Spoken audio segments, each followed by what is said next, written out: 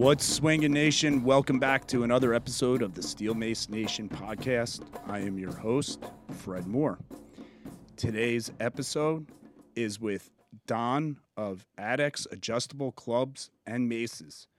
You are probably familiar with the Adex mace. It is the adjustable, it's black, it's got the long handle, kind of like a Gata with the ball on the end. It's the exclusive mace used in the vintage strength games. And I also believe the Texas Mace Shootout. These are all, new competitions that are coming out here in America that you guys gotta, tap into this because it's going to get bigger. And even if you're just on the sidelines watching, it's always good to, have this to, basically enjoy. And, so Don came onto the podcast today to talk about, obviously, his maces and everything. He's also introducing a new one that is more for flow. And he's a big fan of the flow community. And he's also really big on obviously, the heavy swinging and everything. And we talk about how he got into fitness, how he designed his club. It's actually a pretty cool podcast because he's sitting in his shop and he's grabbing stuff and showing us things, taking things apart. So it's kind of like a workshop podcast in a way.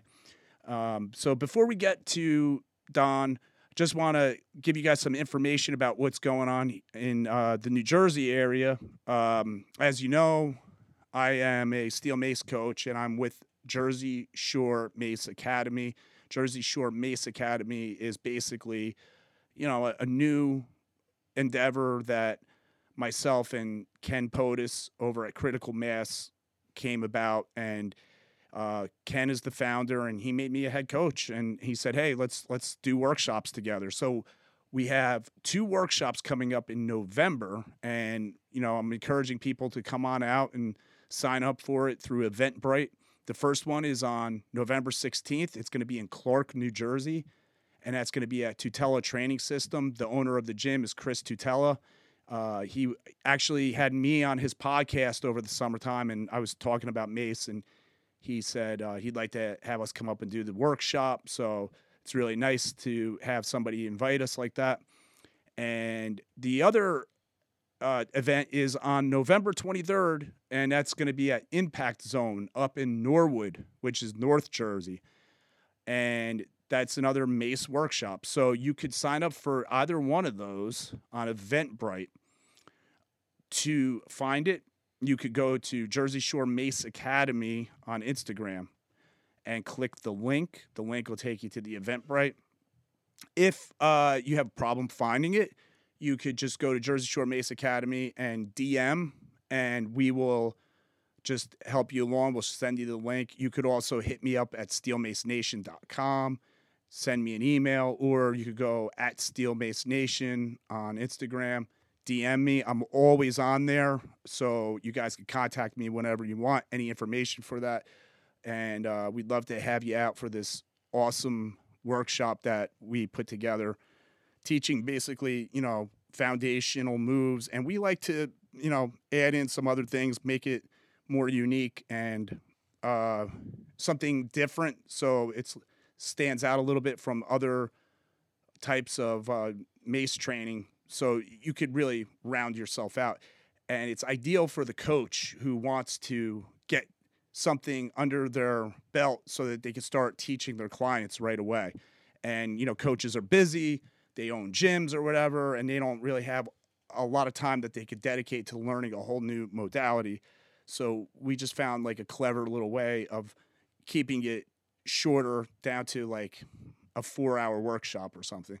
So check that out. And before we hit the podcast, want to send a shout out to Ongo Energy Spray, our sponsor.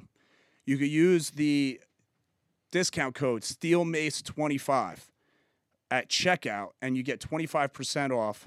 Ongo Energy Spray is a caffeine supplement. You spray it in your mouth. It gets absorbed through the walls of your mouth. So basically, you're avoiding coffee, you're avoiding pre-workouts, things that bloat you, give you heartburn, make your breath smelly, all the annoying things with coffee and everything.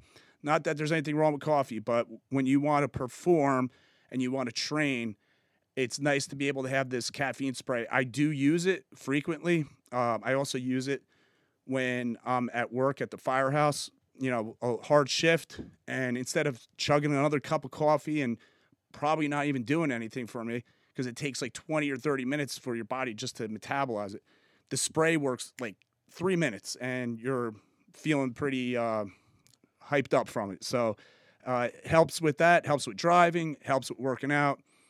And it also is a great alternative if you want to stop drinking too much coffee. You could kind of wean yourself off because it's metered doses, and you could actually take one spray or two sprays, if you're having like trouble getting off of caffeine. So it's like another tool in the toolbox. Use it wisely, use it to your advantage.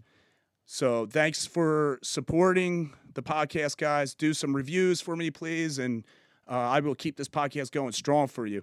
All right, let's move on to the episode. Don from AdX. Neighborhood. So and I got the idiots inside the house. That's your shop right there? Yeah, this is the AdX shop, like over here. Like everything behind me, is all AdX clubs and boxes and things like that. I've got, like the packing paper right here, and the Persuader, etc. All yeah.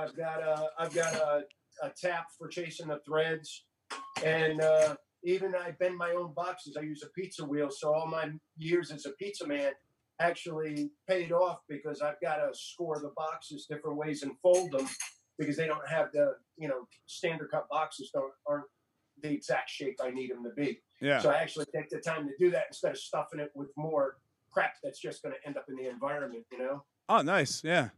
That's pretty cool. Try to be a little environmentally sensitive, for what I can do at being this level in business. Yeah. You know what? It's great to see business owners do that nowadays because, like especially a small business, right? You got so much going on, yet you're taking the time out to actually be thinking about other things besides the bottom line. Unfortunately, we still have huge corporations that aren't doing that. So I wish, exactly. They say they do, but do they really? When you get an Amazon package and they send you this in a box that's like this big with all these air pillows inside it. Right. I mean, it's so ridiculous. Yeah, yeah. Well, it's just going to end up in a land, that ends up at Fishkill Island. Yeah, and the person probably, whatever it is that they bought, they use it once and throw that away too. Yeah, because it was 29 cents. Right.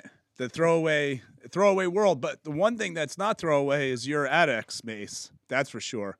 Once you possess one of those in your hands, you never want to put it down. And I know that because I held one and I use it every now and then, and it's pretty awesome. Thank you. So that is just, it's something you could pass along to your grandkids and they can pass it down to their grandkids. Oh yeah, that bomb proof. Nothing's gonna destroy one of those things. So that's gonna last forever. This is the only maintenance it needs. It's petroleum jelly. It's Vaseline. Okay. You brush it on the threads every now and then. Boom, you're good to go. Yeah. So you make each one of these by hand in your own shop there? Is that how this works? No, I designed them. I made some of the originals back in the day. Are we rolling with this? Yeah, man, we've been rolling. Yeah. We know all about your Vaseline and everything. Yeah, this is great. So what I did, I originally came up with the idea because I used a one-sided dumbbell with a 3.5-pound weight on it to try to emulate the mill movement because I thought that would rehabilitate my shoulder, which it ultimately did. Yeah. So after I trained myself with that for 3 months, I decided that, wow, how come everybody doesn't have one of these? And then I looked up the prices, and pretty much the only person in 2007 that had any kind of clubs going on was Scott Sonnen with the Armax clubs, and I think Apollo Power Clubs, Lever Club, Power Levers or something, Lever Bells or something they call them. They had a set of them, and they're pretty pricey for both of them. Now, how it came back to being adjustable was the fact that I had that question: why doesn't everybody have one of these? And can you make an adjustable one? So I talked with people about that. They're like, the adjustable ones all fly apart. They're held together with like a screw, like an old-fashioned weight collar. Yeah. They weren't really, going on, like a little more sophisticated, like what, this design. I don't even want to say it's sophisticated. It's very simple. But, it wasn't to that point yet. I guess there wasn't enough people doing it. And the first ones that I made were out of baseball bats. I used T-ball bats. I cut them like about that far down from the end, from the top end. I'd cut them. I'd make the top part the cap, and I'd weld a piece of thread like that. And I had to make the aluminum threads. Nobody had any aluminum threads that were a 1-inch size to hold regular weight plates. I'm going to see if I got one right here on the floor. I know they're underneath here somewhere. I don't want to take too much time away from the podcast, but I do actually have, like, behind this curtain here, one of the original ones with the weights on it. If you want to see it, I can get it with one of the bats that I started. Yeah, let's take a look at it. Yeah. All right, give me 1 second. All right. There goes Don making his move, going behind the move, and behind the curtain without knocking over everything. Oh, you know what? If you knock over your 8X graphics that you got back there, that would be great. That would be comedy right there. I'm not going to knock that over because then it'll reveal everything behind the curtain, and you'll see the Wizard of Oz for what he is. Right. But here's the original. This was the first one that I made, and see how the top of the bat is right there. Look how slow this thread comes out, and I had to turn these threads on a lathe myself. I'm fortunate enough to have the keys to a buddy of mine's welding shop, so I could go over there anytime and just work on stuff. But check this out, how slow and primitive this was the original one right here. This is actually coated with rhino liner from, like truck bed coating. Yeah. Yeah, so that's what I actually did it with. That's really imaginative of you. So that's an actual T-ball bat that you... This is a T-ball bat. I welded that thread in there. I turned it down from aluminum stock. I took weights. I put little pins in them because the first ones that I did, and then they pinned to here also. The first ones that I did, the real first one that I did, had no pins in it, and the weights would spin. Yeah. And they'd unscrew the top. Oh yeah, right. So this is pretty much the OG one right here, and this is how it all started. But it didn't feel like a club. It didn't feel like an Armax club or one of the Apollo clubs. I'm just going to do that right there. So that was the original. That's the original one ever.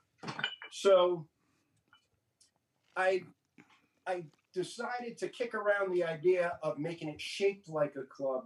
I mean, I contacted Easton and Louisville Slugger, and I'm like, hey, I got a great idea for your T-ball bats. And they basically laughed at me. They're like, who's going to train with that? And I'm like, well, just think of it. It's like a weighted donut. Oh, why don't you just use a donut on the bat? And they kind of like blew me off. Right. So I'm like, okay, fine. This, that, and the other thing. But, this is where it started. This is how it all started. So I just progressed from there. In 2010, I sketched the idea for the shape that I have now. And, came up with the way to do it. I applied for a provisional patent. I let it sit. I made one. I did all the drawings myself. This is where stuff in life, when somebody says, you never use algebra in life, well, people don't know that they're using algebra on a daily basis. They just they're not smart enough to know it's algebra. Yeah. So, I had all my architecture and my engineering formulas and stuff because I learned drafting in school. I took it from 7th grade to 12th grade. And I drew the drawings for it, and I brought it to this machinist who turned everything by hand. He's a Kiwi. He's from New Zealand, and he owns a shop in Fort Lauderdale. And the guy's like, yeah, I'll make it for you. And the first prototype I ever made cost me like $989 to get made. Damn. Yeah, and I said, you know what? I even though I was making crane operator money at the time, I was getting hammered up for a big chunk of child support, which I got no problem paying. Yeah. but I shifted things around. I shifted the dynamic around with my ex-wife. This is a little tip for everybody who's doing a child support thing. I bought a house. I had my ex-wife buy a house using the equity we had in the home that I left her and the kids to buy the house as a future investment for the kids. And my contribution towards it was the upkeep and the payment of the mortgage. Yeah. So it reduced my monthly expenditure. So Right. if anybody can benefit off of this, do it. Yeah. You know what I'm saying? Yeah, that's So smart. now my kids got a piece of property that they can use for equity for things like that, or if they need a home. Yeah, I love that. And it's now rented. Yeah. But getting back to that, once I got freed up of that, I had a little extra money to be able to like go on with the AdX. But prior to that, I didn't have that extra, $1,100 a month, and now I could put it in towards AdX. So I started developing the clubs, and we are where I got to today. In other words, so it was kind of slow. I started it out like a hobby almost. Did my other job, but I was fortunate enough to be. It's kind of like how like you can sit for days at the fire station and really not get called. Like you just go out a couple times, Yep. and then other times it's like one call after another. Yeah. You didn't sleep for like 3 days. Right. The same things with the crane. You get up in your crane or you sit in your crane, and they're yelling for you. Yeah, the plumbers are yelling for you. The block guys are yelling for you. The concrete guys are yelling for you. The GC's yelling for you. And then other days you sit there and you're like, I didn't even turn it on today. So it was like a hurry up and wait game. Yeah, yeah. So I had all this time to be able to call metal places, to talk to people and stuff like that. And pretty much that was back in from like 2010 to 2013. 2013, I came out with them on social media. 2014, I went to a CrossFit event, debuted them for real, in front of people and athletes. They all laughed at me pretty much, but I'm still here. Yeah. Yeah. You're and I'm doing it, and I'm trying to be a big part of the community. Having AdX be a big part of the community. Yeah. Well, I met you for the first time in the flesh down in Virginia at the Vintage Strength Games, and me and you started chatting right away. And you definitely, everybody was like, "Hey, Don," everybody was talking with you and everything. You definitely networked in with the community big time. Your product is awesome. It's like a. When I hold an AdX mace, I think like it reminds me of something like the military would make. That's like how like it feels like real like utility like and strong and bomb proof. It's definitely got a feel to it. It's solid. Yeah. I was very concerned when I was designing it that it wouldn't feel like the same way that the clubs feel, but being that it's adjustable and everything, it doesn't feel exactly the same, but it's real close. Yeah. How a real club feels. Yeah. Yeah. So, and you get the benefit of being able to adjust it. And I mean, how cool is that? Well, the whole idea of that was that I couldn't understand, like, I looked at it from an economic standpoint when I first looked at it. And I said, well, if I buy, I said, all right, Scott Sonnen recommended that athletic men start with a 15-pound club and athletic women start with a 10-pound club. So I was thinking to myself, I'm thinking like a weightlifter now, because I came from a powerlifting, power bodybuilding background type of thing. So, it's meathead bodybuilding, bro lifting. Yeah. So, like when I saw that you had to buy a 15-pound club, and then you go, well, what if that's too heavy? Then I'm going to have to buy the 10-pound one. Now, his clubs are expensive because they're really nicely made. Okay. So, they have padding on them and everything like that. And I was thinking to myself, I'm going to spend $89 plus $30 for shipping. I'm going to, if it's not heavy enough or it's too heavy, I'm going to be spending another, let's say $70 or $90 plus shipping. And then what about the smaller exercises, like the wrist movements and stuff that I'm going to be doing where I don't have good form? I'm not going to be able to, so I got to get another one that's possibly lighter, like maybe a 5-pound one. Yeah. So I'm going to have to pay shipping on that. So like every time I'm buying a club, I'm having to pay shipping. Yeah. Yeah. Right. And I was like, why doesn't anybody? So I started asking people. And people are like, yeah, they make them, they got a screw in them, you put weights on them, but they don't feel like a club. And I'm like, all right, they make just the handles, or, there's some products out there that are just the handle that screw together. And I was like, why isn't nobody making it with the weights? And then I, realized it was a little pricey to do, but I could get it done. And I figured out that I could do it. So I started with the clubs. The original ones had 6 settings. Now I'm up to 10 settings. Oh. By doing that. So like right. the original ones. Also, I have a slower thread set. I went to a 2-lead thread set versus the single lead regular screw type of thing. Now it's got like a dual helix, like a DNA spiral. Yeah. So it's like that. It spins in twice as fast, to accommodate people. But the beauty of the adjustability, or spending the money and having the whole array of clubs, either way, the beauty of that is that you can train like the same way you train with weightlifting principles. I warm up with a lightweight. I put a couple more pounds on. I put a couple more pounds on. Then I'm up to my working weight, and then I could strip it down, or I could finish off there, or I could go in and out, or I can reduce the amount of weight that I'm using to fine tune. Like I had a problem with my mill when I first started doing my mills. Rick Brown pointed it out to me, and I was always talking with Rick, and he was like, you're getting a little out of line with your mills. You're not staying in the same plane. Your club is turning. So I found out I had a wrist weakness, and I fixed that by isolating that part of the mill and using a lighter weight and just doing the exercise, which was the side strikes. Yeah. And I'm doing this, and all of a sudden, within like 2 weeks, I was doing that a little bit every day, just a few reps every day to get it. Added weight until I got up to the weight I was doing my wonky mill with. And then all of a sudden, my mill got really smooth. Yeah. Because I had the ability to go right to a lighter weight and adjust it all the way for a few weeks, fine tune it, and get into it. And I think that is such a benefit to people who are looking to either get stronger, or you can add a little bit of muscular size with this. You're not going to get big like with weights, right? But it looks like you train. Yeah. I mean, I'm 56 years old. I kind of look like I work out a little bit. So it's you can work in the same principles, and I think that is more important than actually the economic value of it. I think the smart training ability with it is better, because instantly you can change back and forth, and you don't have to spend.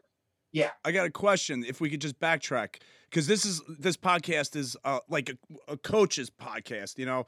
Like to talk about coaching and how to any information that we could glean about how to cue a client, or how to even just make our own game better. You were talking about doing these mills, right? And that Rick pointed out that you weren't staying in the same plane. I don't know if it's possible for you to break that down right now and describe what it is. Like, can you explain for those watching, what would that look like, or what is it that we should be looking at to check our mills? Okay, so when I was doing the mill, all right, let's just pretend this is the club right here, and you're coming around and you're bringing the club behind your head. Right. I was turning it this way. Oh, I see. Because I didn't have the wrist strength to hold it this way and go back. Yeah. And develop that pattern. Okay. So here's what I was doing, and when I was going this way, I was not getting that little wag in the back there where you can launch it off your shoulder and get that boom, throw into there. Okay. So, and it also felt funny when I was doing it, but I didn't know any better, because I was kind of new at doing the heavy stuff, and I really wasn't sure. Yeah. So what I did was I filmed myself from overhead, and I still use these videos to this day. I filmed myself from overhead. This is, before drones were accessible and all that. I taped my phone to a 2x4 and I put weights on the top of it and stuck it out over the bathroom partition on the gym, in the gym that I was training at, and filmed me from above, to make sure that we're looking from above. The club always stayed in one direction like this. It wasn't turning. Yeah. You get Wow. what I mean? Yeah, yeah. So I did that, and I realized the training and what Rick had taught me, and he said, try to do that with your club. And I realized that by taking out, with Rick's cue, and then by backing off on the weight, going to the lighter weight, which was easy to do with the AdX club because it's adjustable. Right. I was able to get that, lower the weight, be able to get that feeling. I said, here's the part where I have the problem right here. I started doing the side strikes, like 90 degrees to the side. I was exactly from here, using the L lift because with wooden clubs, with Indian clubs, you keep the elbow out because they're light. When you're using steel club, when you're using heavy, you want to keep the elbow in to protect the soft tissue that's in the elbow. So you don't want to be flying in like this with a 20-pound club. You want to tuck it in and then put it behind your head. So I use that to do this exercise right here until I got it smooth. Then I started adding 2.5 pounds, 2.5 pounds, 2.5 pounds, till I was up to the weight where I thought I should be doing a mill at. And lo and behold, boom, right there. My mill was cured. That's awesome. And it worked really well for me. And I said, wow, that's another benefit, is that you can fine tune your little portions, like your movement is 360 degrees, let's just say. And then you can fine tune 40 degrees of that by backing out on the weight. Yeah. And it's pretty cool. Yeah, definitely. I mean, that's, we do that in traditional weightlifting too. You might add 5-pound plate to something and work, the top end of your lift or something just to get stronger in that portion. So that way you can move through the whole range of motion. So you're focusing on that one area and basically strengthening everything, and then also building in the muscle memory too. So that portion of the mill is perfect. I mean, I love it. Yeah. And it really, like, you're putting a lot of thought into your training at that point. Like, how do I make this better? How do I keep myself from getting hurt? And basically being able to do it forever. Right. So this is one of the few, well, I don't want to say few, but there's not many exercises you're going to be able to do up until your last day. Hopefully we all want to check out with that, that painless, switch off heart attack, where you just go. Right. You don't want to be writhing around on the floor with something terrible or, hooked up to an oxygen bottle for 5 years. But, hopefully we're all able to reap the rewards of our fitness and lead a full life as long as we can. Yeah. Yeah. And that I think, when I was 25 years old, my idea of fitness, we talked about this before, was, Arnold Schwarzenegger. Oh, look, there's Arnold on the cover of a magazine. And I want to look like him, and that's fit. And then when I started learning about fitness and, the redefining of fitness by CrossFit being at its mainstream, the work over time, I forgot that saying that they had, but, it's that whole, it was always printed on shirts and stuff like that. They actually made me open my eyes even more and say I was sold a bad bill of goods as to what fitness was. Now, don't get me wrong. Joe Weider did a lot to help people get off the couch, get moving, get their mobility, get strong, everything like that. But he marketed it in a way where he pointed to his bodybuilders and said that was the ultimate in fitness. Yeah, right. Where now we know better. Maybe we don't have the exact definition yet, but we're getting really a lot closer. But this is how time, I shouldn't say it was a bad bill of goods, but that's what they had to use at that time. Yes, right. And it's what was understood. And you just go with what you understand. That's pretty much it. But now we're learning more and more as time goes on. And now we're really in a fitness renaissance, right? I mean, we still have bodybuilding going on and heavy lifting and powerlifting and everything, but guys are learning, like, hey man, mobility is important. Operating in the transverse plane is important. Being able to do a lunge is important. Being able to do, functional type stuff and unconventional training now. I mean, it's all meshing and tying in together, and you're seeing modalities crossing, and somebody who's a power lifter doing something like, swinging a mace, and a body. Louis Simmons. You can find a video. I think it's from like 2008. Louis Simmons is standing in a platform area that he has, and he's got the old style, the short maces with the globe on them, but they're like a Bolivar style one. Right. Like it's similar to my arc, Yeah. And he's doing some like Iron Sheik moves where I don't know the traditional name of the Indian clubs and the meal moves, but it's just behind what the Iron Sheik used to do, behind one shoulder and roll them in and out like this. I think they're called Jory turns. Yeah, right. Not really sure, but that was always an impressive thing. And what I find kind of not funny, but like kind of, why did the Indian clubs and the maces that were popular 100 years ago like fall out of style? Like they just kind of vanished for a little. Our militaries were using them. England's military was using it. India's military, Australia's, New Zealand's, they were using clubs. Yeah. And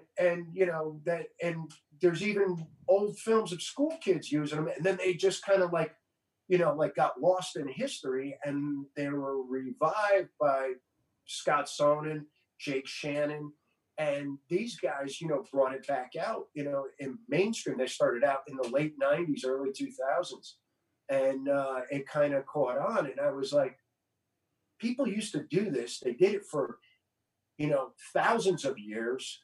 And why aren't we still doing this? This looks like a really cool thing. And plus, to be honest, I wasn't a great lifter, as far as like powerlifting. So, going over to something like this, making that change after the injury was not like where I was turning my back on my sport or anything. I was just kind of like done with that chapter in my life. But I tried to do something where others could benefit from it. You got a shoulder injury, and this could possibly help you if your therapist or doctor says it's okay. Yeah. Try this out. I did this in lieu of getting a screw put into my shoulder. No kidding. And, I was one of the lucky ones. Yeah, I had a strain on my AC joint. Right. We could talk really anatomically correct here, right? Yeah. So if people don't understand what that is, that's where your clavicle, that's your collarbone, and your shoulder blade, which is your scapula, come together right here on the end of your shoulder. It's at the distal end. I think I'm doing all this all right. You're an EMT, right? Yeah. Distals. Yeah. So right. It creates a fossa, which is a hole for your humerus to hang out of. Yeah. And that has a ligament between there. And what happens when people say they have a sprained or a strained shoulder, that ligament gets stretched. It's just like rolling your ankle, in other words. Yeah. You get that pain for 3 weeks, right. And you get a swelling. Well, I got that stretch in there, but what happened was it stretched far enough to separate the ends of the two bones, but it didn't tear through. So they said, well, we could put a screw in there to tighten it up, but your range of mobility is going to be limited to about here. And I knew a guy from New Jersey, as a matter of fact. He had a screw put in his shoulder, and he was always like, he was this guy. Yeah. He could, we pressed with dumbbells, and one dumbbell would go up, the other one was here. Wow. So I said, I don't want to be like that. I'm 34 years old. I don't want to be debilitated. And I kept hemming and hawing about it. But what was going on was that my bicipital tendon and one of the nerves, I think my ulnar nerve, I'm not really sure which one, would go up into there. Because now at this time I'm making pizza. So forget the crane operator thing. I was making pizza at this time. And I'm doing this all day in a super busy pizzeria. And my shoulder's constantly inflamed, constantly in pain. Yeah. And the nerve and the tendon would jump up, and the two bones would come back together again and pinch them. Oh, man. So I had this, like somebody... like an electric shock. Yeah, well, not only that, but it had this dull pain inside there where, like, like when something like the blood pressure cuff where you're pumping the ball. Yeah. You're filling it up. I felt like there was a balloon in the center of my shoulder and somebody was pumping it up Wow. and then letting it out and then pumping it up and letting. So it would feel like my arm wanted to blow out this way where pressure was pushing it down. And uh, doing the mills, I mean, this is as ridiculous as it sounds. I did the mills for 90 days, for 3 months. I said, I'm going to do it. I could not get in the bottom position of a push up, the plank position with the bent arms. Could not do that low plank. Could not do that. Could not bench press. Could not overhead press. After 90 days of doing that, I dropped to the floor and I did 11 push ups. Wow. Because for 10 years, I lived with this pain. Even when I was running, like when I jogged, just the tugging on my arm like this would cause pain in my shoulder. I'd start walking. Wow. You had it would drive me nuts. Yeah, serious So stuff. This helped. So with that, I was like, I started working more and more to develop the product and my idea and to get involved in this type of training. So I've been kind of doing it for, since 2007, not with a real club, but that's how I started.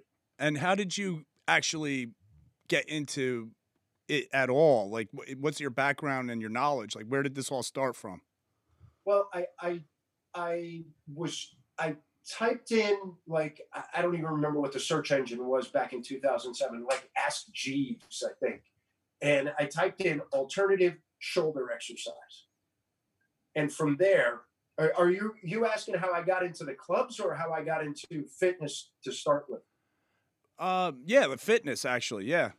A 12-year-old boy living on the border of New York and Connecticut in the metropolitan New York City area. I lived in Byram, Connecticut, which is, you ready for this? It's a section of town of Greenwich, Connecticut. So I'm not the rich guy. I lived in the neighborhood where garbage men and the carpenters live. Okay. On the other side of the tracks. Yeah, pretty much. So it was like all the guys were growing up and everybody wanted to be a tough guy and hold their ground. And there was, Northeast mentality. And I think it's a boy mentality, let's just say. Right. And, I wanted to be big, strong guy. And, we just started to get into watching wrestling and Hulk Hogan was a figure then, he was brand new. And, Bruno Sammartino and those guys and Gorilla Monsoon was just finishing up his career.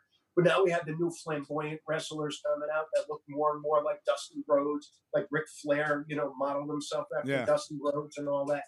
So, being a big, strong guys, and it kind of like went along. And the older kids were already lifting weights. And, and our dads had a little bit of experience with it, not too much, but, everybody's dad kind of knew how to do the exercises. I guess they were exposed to it when they were kids, but it really wasn't as mainstream in the 50s as it was in, let's say, the 70s. So where it kind of like grew into its own. So I was always in fitness. I had a fitness store and a flea market back in New York when I was 19 years old. I was sold exercise equipment made by Jubenville, Ed Jubenville up in Massachusetts. And I used to buy Louis Ferrigno's weights. I used to drive down to Brooklyn and pick them up from there. Wow. And I would sell nutritional stuff. So I kind of had like a mini GNC and like a weightlifting shop. People come and buy weight plates from me and things like that. It was, it was like kind of a hobby business and I got to meet other people in it. So from there I started and I continued with fitness throughout my life. Till I got injured. Then I took a little hiatus. I was looking for something else to do because I said for sure that was, the end of me doing stuff normally. I really thought I was going to be a debilitated individual and it kind of like was wearing on me. Then I found out about the clubs and found I could do them and that they helped me rehabilitate my shoulder. Once I did that, I typed in, I was starting to tell you before, I asked Jeeves, alternative shoulder exercise. It came, again, I'm going to mention Scott Sonnen, right away to his RMAX page and him doing a mill. And he was doing this, and I was like, that's the exercise I need to learn how to do. And in the meantime, between all this, I went to school for massage therapy, and I went to a good school because I figured it was the easiest way to get into the exercise field with an actual medical title because it just got changed over to LMT. You weren't a masseuse anymore. Yeah. You're actually recognized by the medical community, and you could bill it through insurance. I wanted to get involved in getting guys off of steroids and getting them into different recuperative methods, that I read about that were coming out of Russia and Bulgaria. I read a lot of Tudor Bumta stuff and on strength training, and they were big into clubs and kettlebells. They understood the ballistic principles, and that's why they create so many fantastic Olympic lifters, because the club training and kettlebell training is very close to Olympic lifting, where you use the whole body and the dynamic of the force of the weight that you're throwing and moving, and you use that. So I really kind of got interested in that, and I wanted to do something where I could get guys away from the steroids and possibly into more natural healing methods. And was there something other than the almighty steroid to be able to get people to the same level that pro athletes are at?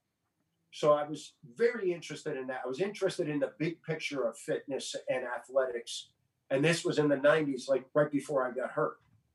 So, and I'm not going to say steroids were involved in my injury, but that's a different thing. But I was understanding what was going on. Plus, I had access to talk to a lot of the Miami Dolphins, being that they used to come over to my restaurant, and I was talking with guys that were offensive linemen, linebackers, maybe the quarterback or two, people that were prominent players. They'd all come over to grab lunch over there from breaking their training in the afternoon when they didn't feel like eating at the cafeteria on the training campus. This is when so that was kind of cool, like how I got in, like with that.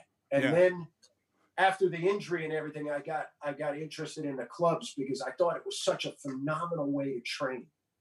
And the skill required to move the club, people can learn how to do this. It's simple enough for everybody to learn how to do if they practice, just like everything in life. Yep. You can learn how to do it if you keep trying. Just don't give up. And maybe have some good coaching too. That helps. Yeah.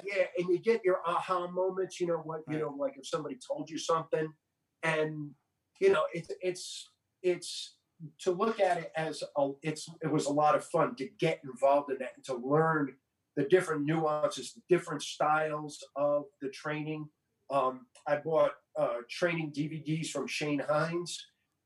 He did a lot of club flow stuff back in the days. I was interested more in the strength stuff.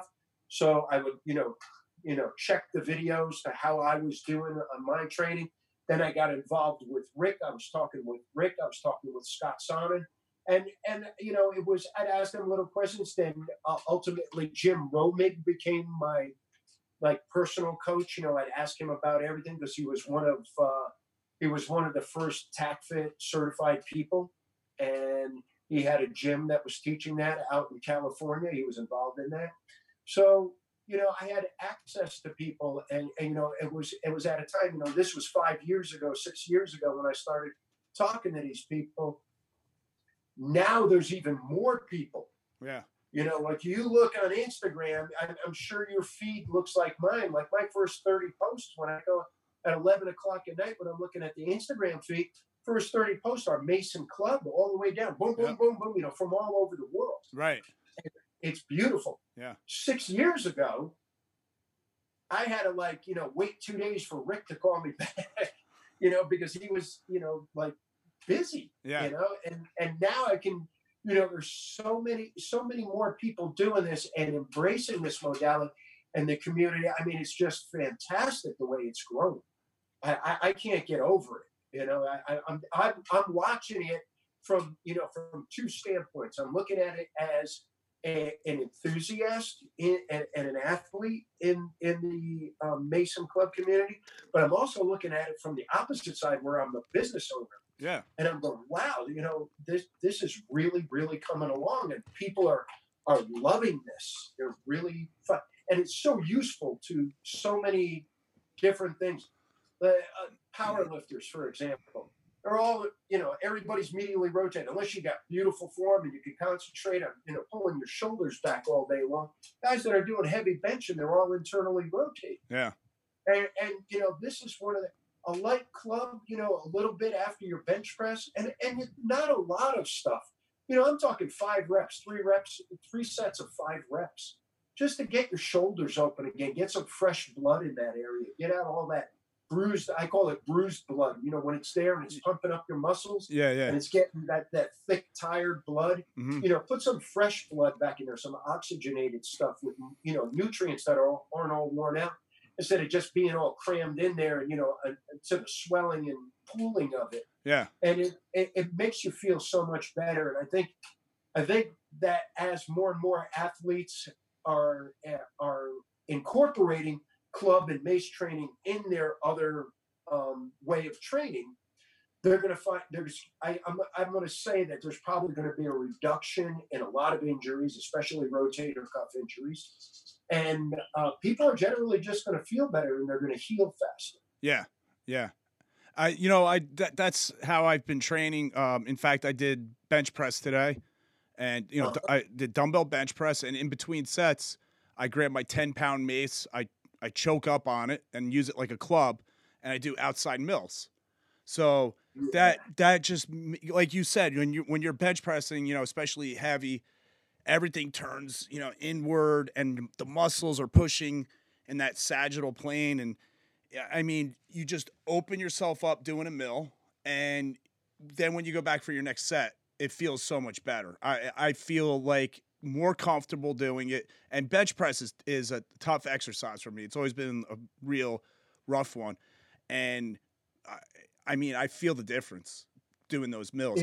I might make my shoulders might burn out a little bit faster because I'm adding that in, but it's not changing too much how much weight I'm doing. It just might knock me down a couple of reps, but overall, the complete package is a game changer for me, especially now that I've been doing this for a couple decades.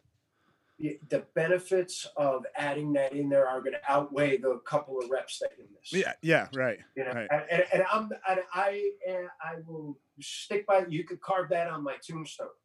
You know, that's that right there. If I had known about, well, I knew about club training. We talked about that before. I knew about club training prior to that. But if I had gotten involved with it and maintained that, I probably wouldn't have injured my shoulder, and I'd probably be like a champion powerlifter right now, all beat up. Right. I'm just kidding about that. But I was okay as a powerlifter. I wasn't great, but like I could hold my own, like in a local competition.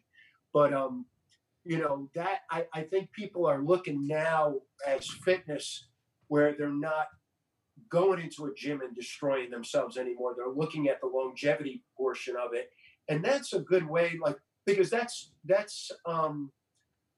understandable by any person anywhere in in any community, that if you can make your body perform better and last longer and feel better, that's fitness. Sure. To me. Yeah. If you're beating yourself up when you're in a constant state of repair and recuperation, that's not really fitness. That you're training for a goal, and that's not appealing to everybody. But I think that club and mace training is something that can be appealing to everybody, because it's pretty much easy to learn. It's like that game Othello. It takes a minute to learn, but a lifetime to master. Yes, right. So you can get the movement. Mostly everybody can do that. You run across a few people that don't have the mobility, that could possibly injure themselves. That is a good thing for coaches to test their clients for. I think that most coaches will find out that pretty much 100% of their clients are pretty much good to do club and mace training. I think there's very small amount of people that aren't able to do it, with that poor mobility, or having something just really structurally unsound in their body for whatever reason. So, I haven't run across anybody that can't or shouldn't be doing it yet. Yeah. I realized that after about 2 years, somebody had made a comment on social media a few years ago, saying that they test their clients for that. And I was like, that's pretty weird, but I wonder why they're doing it. And then I looked at it from a physical therapist standpoint of view, like, where, how would a PT look at this? How would a PT assess this? And then I said, okay, let's see if they've got that mobility to be able to do this. Yeah.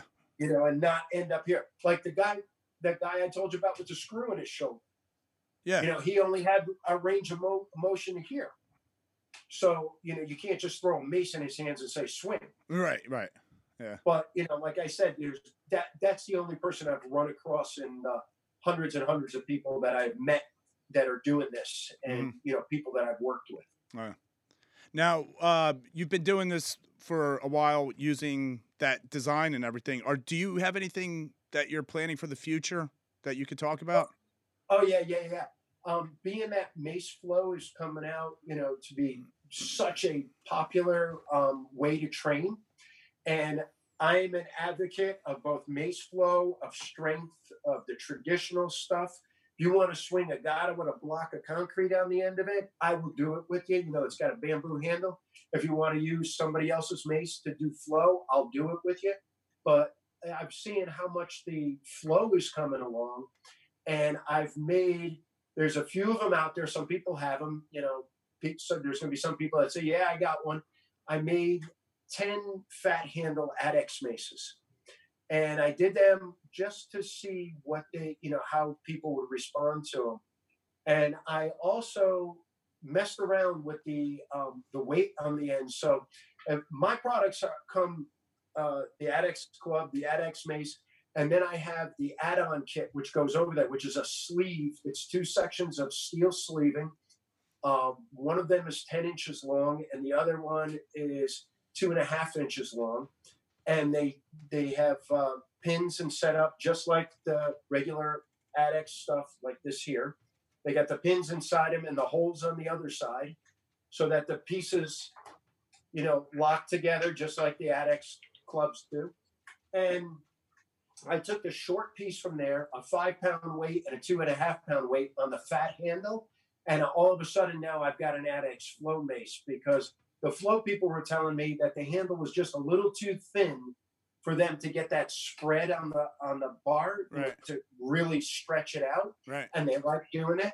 So there's 9 of them. I've got one here. I'm not selling it. I don't care what you offer me for it. Can we see it? Do you have it right there? Can we see it? Or it's in the kitchen right now. Actually, it's in the kitchen. You want me to run it? You want me to run and get it? Yeah, let's take a look at it. Hang on a second. I'll get it. Take your time. I'm not going to take my time. I'm going to rush. Okay, don't fall. I just want to know why it's in the kitchen. What were you using that to tenderize your chicken? That was a good joke, right? That was a good joke. Yeah. It's just he wasn't there. It's all right. Christian, my engineer, heard that joke. I'm going to tenderize my chicken, by the way, from now on. I'm going to use my 5-pound mace for that. Boom, boom. It tenderizes a piece of chicken in half the time. Twice the chicken. Are you talking about an Instapot? No, I was saying to my engineer here and to the audience who was listening in that you were tenderizing your chicken. That's why it was in the kitchen. Yeah, that's kind of funny. So I'm going to put my ADEX hat back on for this, so just in case nobody knows that I'm about ADEX. Yeah. You know? Right. And my daughter, my youngest daughter designed these banners, so I just got to give a shout out to Anna. You guys might see her on Instagram as Slangin' Steel. And she's going to be back again doing some more stuff with me, so she's kind of a lot of fun to train with. Here's the regular, this is an arc. I don't know if you can see the whole thing right here. I don't know how much. So you can see the thickness, the difference in the thickness right here. This is the fat handle mace. Yeah.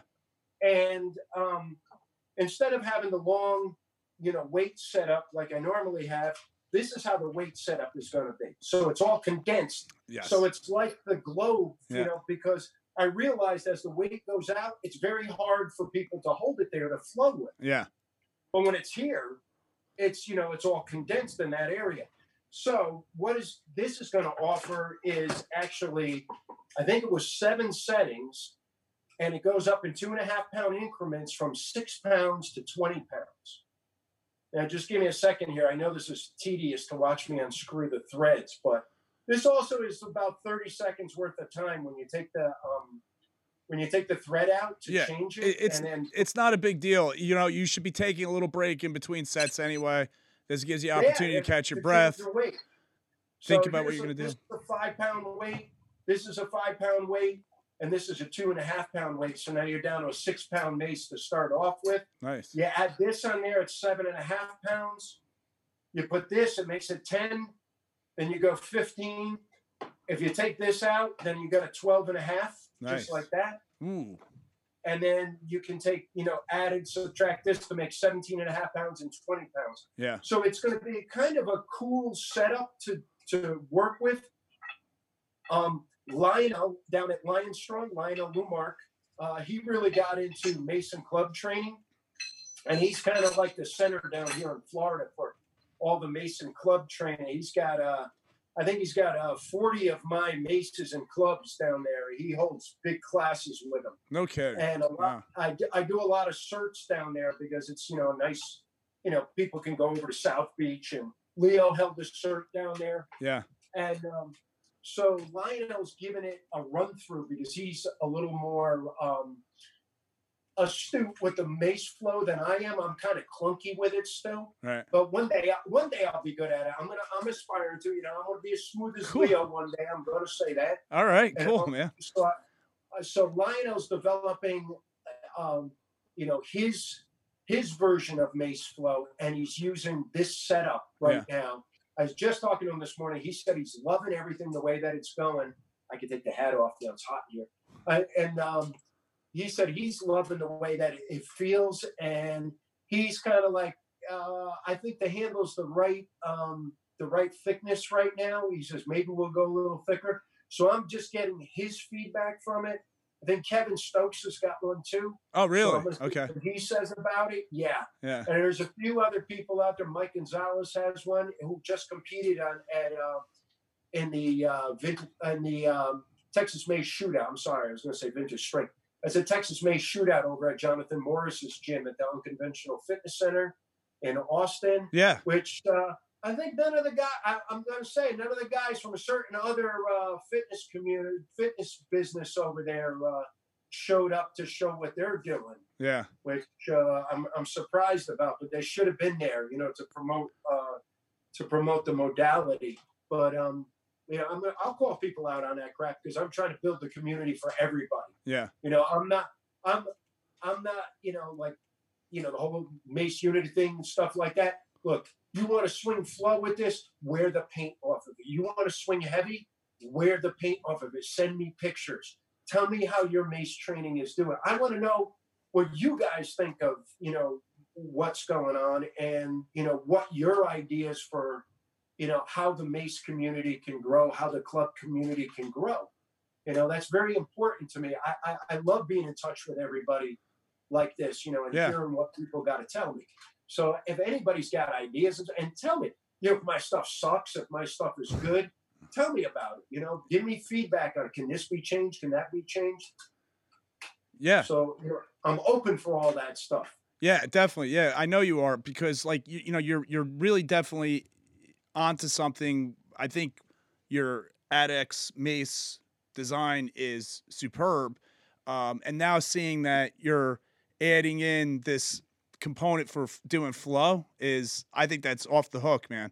That's gonna really help people with their with their training in general. I mean, like, just thinking that you could change the weight with one club and mess around with different weights and see how your flow is, and I think that's awesome. And you're adapting to the market too. You saw that the flow was really doing something special, and you were like, hey, I could provide something. So you're providing that as something else to the audience that's using flow. Well, I think I watch the guys doing flow. I do. I'll put it up. I airplay it from my computer to my TV, and Lisa and I'll just watch it. Yeah. And you can see the different styles of different personalities of it. The men and the women, they flow slightly different. I gotta say, the women are really mindful. Yep. The men are not that the men aren't mindful, but it seems like the women like nail the moves really, really well, like more so than the men do. Yeah. I just think that's, man brain, woman brain, Yeah, difference. there's something Like there. that. You're right. Yeah. Yeah. It's Like the guys are they've got weight, they're moving with weight, and they're doing stuff that, so it's really cool to see the different sexes doing that, yeah. and then the different personalities and the music involved with it, and just all that stuff. I dig it.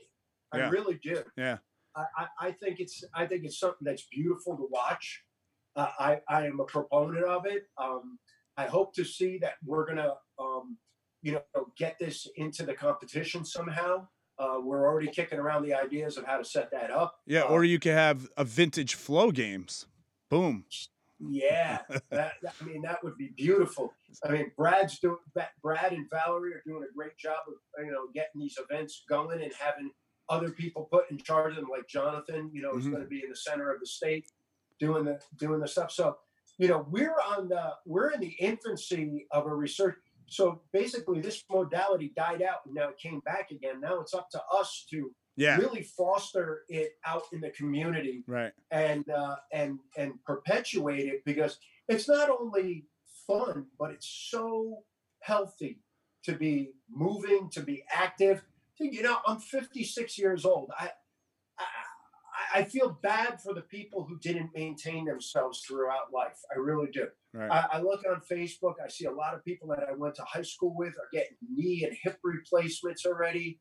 The diabetes is so much up there, and I understand it's a lifestyle and it's a hard thing to adhere to for some people, but it's you. You're the only you got, and we got to take care of our yous. Yeah, absolutely. If we don't take care of this, I mean, think about you. You're a fireman and an EMT, and if you don't take care of Fred, how is Fred going to take care of that guy that's trapped in that building, or that guy that fell down the flight of stairs that you have to go and get out of that stairway? Right. Yeah. Or you could even kind of scale that back and just if you have a family, right? How are you going to take care of your family? Just think about it. You got to go to work. You might have to work a lot. And then you also want to interact with your family and not be wiped out, tired, or weak, or whatever. And exactly. Take care of yourself, and then you can do that. And you want to show your kids to grow up to be a strong, self-reliant individual. You want to be able to, have more abilities. Yeah. And being strong is an ability. And strong is relevant. Strong doesn't mean stronger than the next guy or stronger than the next woman. It's strong is the ability for yourself. If I can only lift this today, tomorrow I want to lift this. Yeah. So I have to work this to be able to get to this. Now I'm personally getting better. Right. I'm not competing against other people out there. And I think that's a big turnoff for people in the fitness, trying to get people into fitness. Oh, well, I'm in competition with other people. Right. And I think that they should look at it as they're, bettering themselves. Yeah. You're always, if you're have that mindset, you're always going to be stuck in competition mode, because there's always going to be somebody out there that you compare yourself to, and then that's just going to grind you down. Like you're doing the, you know what I'm talking about, like the corner of your eye look. There's a dude deadlifting in a corner, and you don't really want to hard look at him, right? And be like, what's he got on that? I almost slipped. What's he got on that bar over there? Yeah. You're doing the, corner of the eye. Yeah. And you're like, dang, you got 405 on there. Yeah. Yeah. And it is all of a sudden you got that thing going. I had this thing going on right before I decided that I was only going to do Mason club training, and I was still going to a regular gym. There was a kid that was coming in there. He probably had to be 15 years younger than me, minimum. And he was coming in. He was all CrossFitted up. He had the shaved head on the sides, the parted over hair. Yeah. And he had the beard going on. He had the Froning Fear the Beard shirt. He was wearing the socks with like the Day of the Dead for deadlifting, the Day of the Dead masks. Yeah. And I started calling him Deadlift Boy. So I'm doing Romanian deadlifts one day, and I see this kid come in, and he's got like 375 on the bar, and I'm like, damn, and he's pulling, and he's got his chucks on, and I kept saying, Elisa, is he a CrossFitter? And she's like, yeah, I think so. All this stuff. He's wearing high-leat shorts. He's got this nanos on, or he had his chucks on when he was deadlifting. But, and I'm looking, and then it started. Then I was doing Romanian deadlifts, and I'm like, all right, so next Tuesday night I got to be pulling too. Yeah. And Lisa's like, you said you weren't going to deadlift anymore because you don't want to throw your back out. Oh no, I'm fine. I was doing those Romanian deadlifts. I'm doing 225 or Romanian deadlifts. I still got a 405 pull in me. This is what I'm thinking. Yeah. So then the competition starts. So every Tuesday we'd go to the gym, and Deadlift Boy would be there. Now I got a name for him. Yeah, yeah. And I'd be driving over there, and I'm drinking my pre-workout, and I'm going, I wonder if Deadlift Boy's there, and I'm getting like Macho Man, and I'm going, oh yeah, Elizabeth, I'm gonna come in here and tear him up tonight. I've got that, that thing in my head going like that, and I got this little competition, and I see him looking back at me, so that's fueling it more. So it ultimately ended up me getting an acupuncture to release a locked up quadratus lumborum. Oh, nice. From trying a Romanian deadlift 275. Yeah. And I ended up going for 3 months for acupuncture for this because that's what Deadlift Boy did to me. Yeah, yeah, right. So I said, you know what? I think it's time to back out of this stuff. I'm not, in that mode anymore. Let's focus on this. Let me be the best club and mace swinger that I can be. And that's where I want to go, and I want to share that with everybody. So that's pretty much, like how I am only doing, or I'm predominantly doing Mason club training right now. I do a little bit of kettlebell lifting and a little bit of, I'll deadlift or I'll power clean every once in a while just to, move some weight and feel, that weight on me. But it's every couple weeks now. Yeah, it's not all the time. Yeah, right, right. I also want to train this way all the time so you guys out there don't have to. I can say, well, this is what I did for X amount of years, and this is all I did, and here's my progress, or here's my, here's where I progressed, here's where I didn't progress, what I could have done better, and things like that. And, having the availability of the adjustability of the clubs really is, a big component of that, because I can go, I can train mills with, 35-pound mills I can do, for sets of 8 reps. And then I can lighten it up and bang, go down to like 20-pounders and burn it out at the end, for a timed set, or, like 100 reps or something, however I get there. So there's a lot of different things you could definitely do. It's not a one-dimensional piece of equipment. And I think, as time goes on, the integration of it into other routines is going to become more widespread.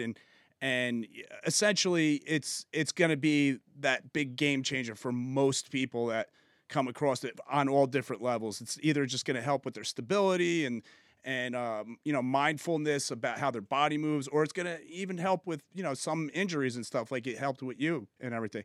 So now if you, how do people actually, purchase one of your maces? Where do they find you at? And, I've got this awesome website. It's called adxclub.com. Yeah. And all of the clubs from 2016 on have that right in there. I can't say it. What does it say? It says adxclub.com. Okay. All right. What does ADX mean?